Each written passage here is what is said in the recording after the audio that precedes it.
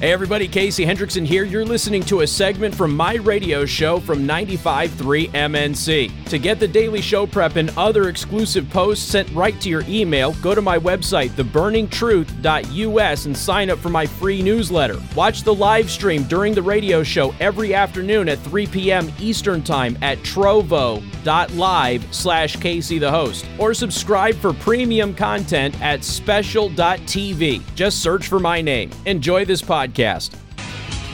And good afternoon. Thank you for tuning in. News Talk 95.3, Michiana's news channel. I am your host, Casey Hendrickson.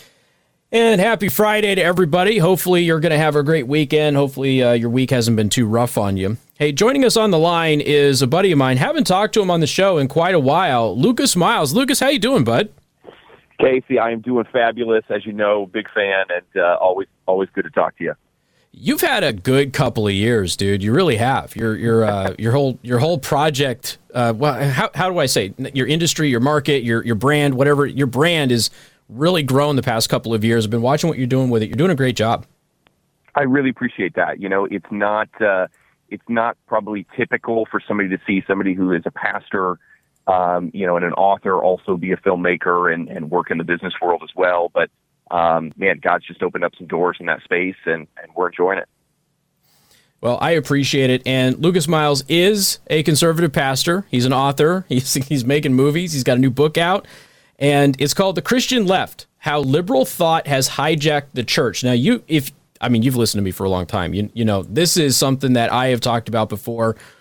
Goal number 27 of the 45 communist goals: infiltrate the churches and replace revealed religion with social religion and discredit the Bible, and emphasize the need for intellectual maturity, which does not need a religious crutch. And your book addresses that very same thing. Tell us about it. It's exactly right. I mean, look, the left knows that in order to win elections, they have to divide the church and the religious vote. As long as people hang on to a biblical worldview, as long as they hang on to some sort of historic view of Christianity, that is always going to undermine the agendas of the left. Things like progressive views of marriage, sexuality, gender, culture, race, etc. All of those things are really leveled with a true understanding of the Bible. And so the left has to come in and disrupt that if they want to continue to stay in power and really deceive the masses. And so I wrote this book to really address this rising, what I call the Christian left, this growing constituency of Christians and oftentimes so-called Christians who have been impacted by leftist thought, progressive ideology, and oftentimes Marxist theory.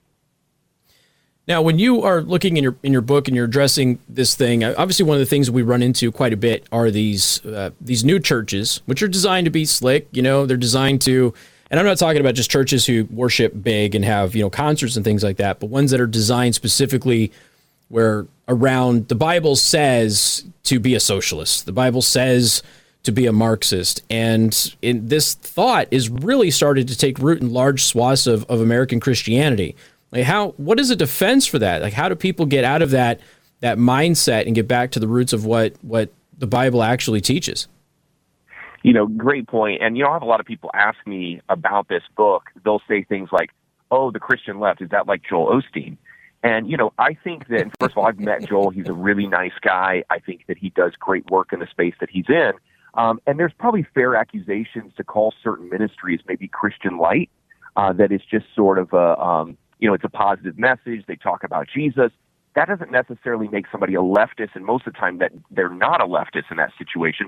They're just choosing to not, kind of hit these hardline issues and really make their ministry all about that. What we're seeing, and exactly what you mentioned, is we're seeing churches that are actually doubling down on introducing Marxist thought into the church. And it's really rebranded in many cases as what's called the social justice gospel. And all that is it was, originally called the liberation theology, the Marxist sort of Catholic blend, and that was introduced into the U.S. and really worked its way into the evangelical church and certain other denominations. And now we're seeing churches that are, they're flying gay pride flags. They're flying BLM, of the organization. flags and really supporting things that are rooted in socialism. Now, it doesn't take anybody who really knows Scripture well very long to sit there and lay out, Jesus was not a socialist. There's actually more evidence to show that Jesus was actually kind of probably rather wealthy, and that's how he was able to, really take time off to do the ministry that he did. He had all sorts of kings bring him, gold, frankincense, and myrrh, so much so that the king of that land, they had so much that they were transporting to him. The king of the land heard that they were in town. A little bitty jar of myrrh does not get that kind of attention from the king. So, but with that said, Jesus taught not only personal responsibility, he taught personal stewardship. Personal stewardship is not a framework of socialism. It's not allowed. You don't even have the choice to be able to decide what you're going to do. The government will redistribute your wealth for you, not something that you get to choose. Socialism is completely against a scriptural understanding. So did these types of churches, did they become so influential? Were they able to get people into their pews because the folks that were coming in weren't really Christian, didn't have a place to go, or were they able to actually flip and convert people who have been in a traditional Christian environment? And if that happened, how did they do that? So I think there's two things that are happening here. So first off, there has been sort of a leftist constituency within more academic circles of the church for a long time.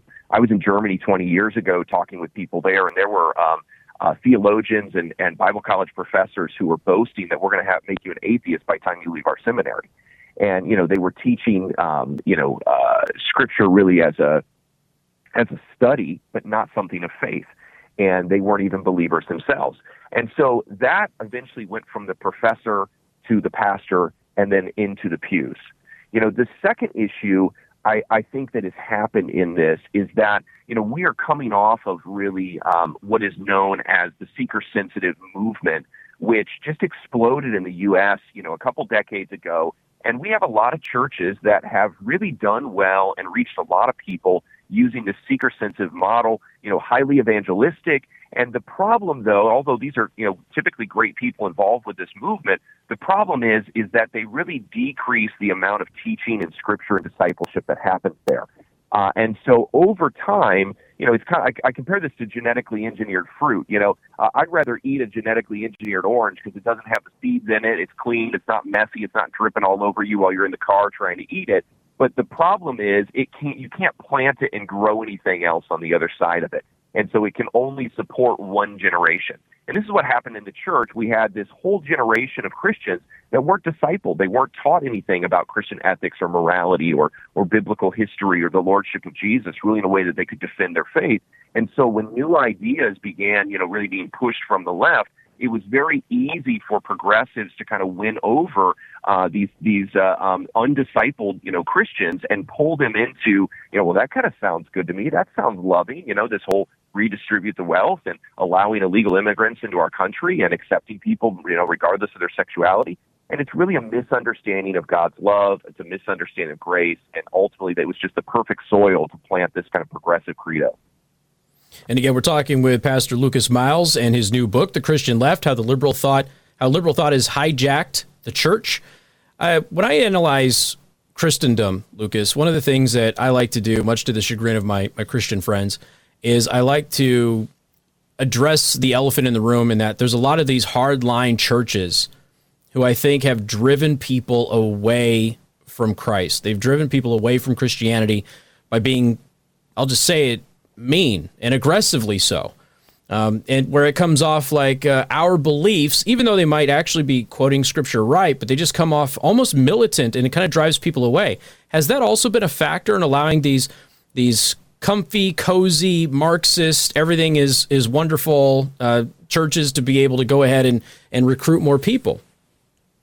It's interesting you say that. My last book that I did called Good God, I was actually accused throughout the promotion of that of being a progressive Christian.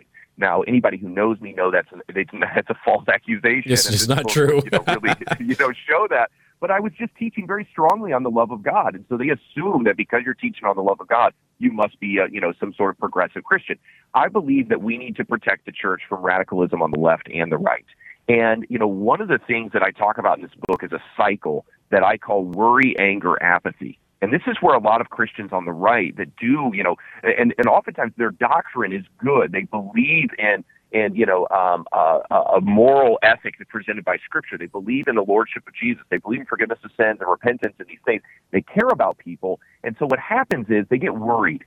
And they get worried. They're afraid people are going to, go to hell in gasoline underwear, and they got to do something about it, And so they start trying to reach out, and oftentimes they fall into, manipulation and guilting somebody, trying to get them, quote unquote, saved. And what happens is when that doesn't work, which manipulation rarely does, they get mad. And they go into this phase of anger, and then we have insult culture, and we have meme wars, and we have, angry church signs that you drive by that are just so unloving, towards people. And instead of really offering grace and truth the way that Jesus did, they're just offering kind of this angry gospel that comes out. When that doesn't work, what happens is they eventually shift into the third phase, which I believe is the most dangerous, and that is apathy.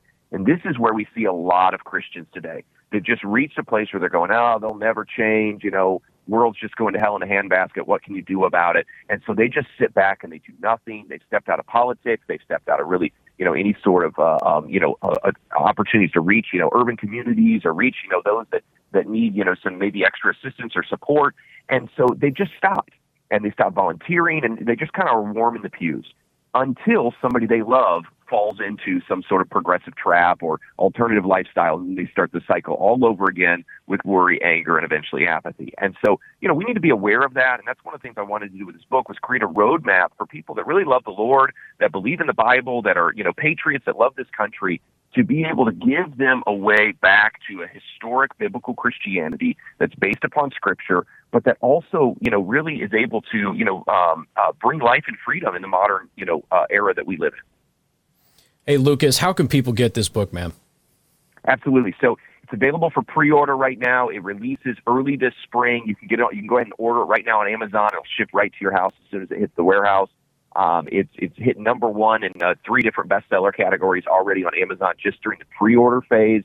And so definitely hit it up there. You can also, if you're anti-Amazon, you can grab it on christianbooks.com. You can also get it at barnesandnoble.com, or you can head over to my website at lucasmiles.org and grab a copy there as well. Lucas, it's always good to talk to you, but you don't have to have your publicist reach out to me to make an interview. You can just call me. You can do that. That's okay. The channel's appropriate there, Casey. All right, Lucas, great talking to you again, man. Good luck with the book. Sounds great. All right, take care. All right, All right, take care. We got more coming up. News Talk 95.3, Michiana's news channel. Thanks for checking out this latest podcast on a segment from my radio show on 95.3 MNC. Don't forget to check out my new website with store at caseyhendrickson.com. And if you want knives or custom Kydex holsters, go to my other website, asdefense.com. We'll catch you next time.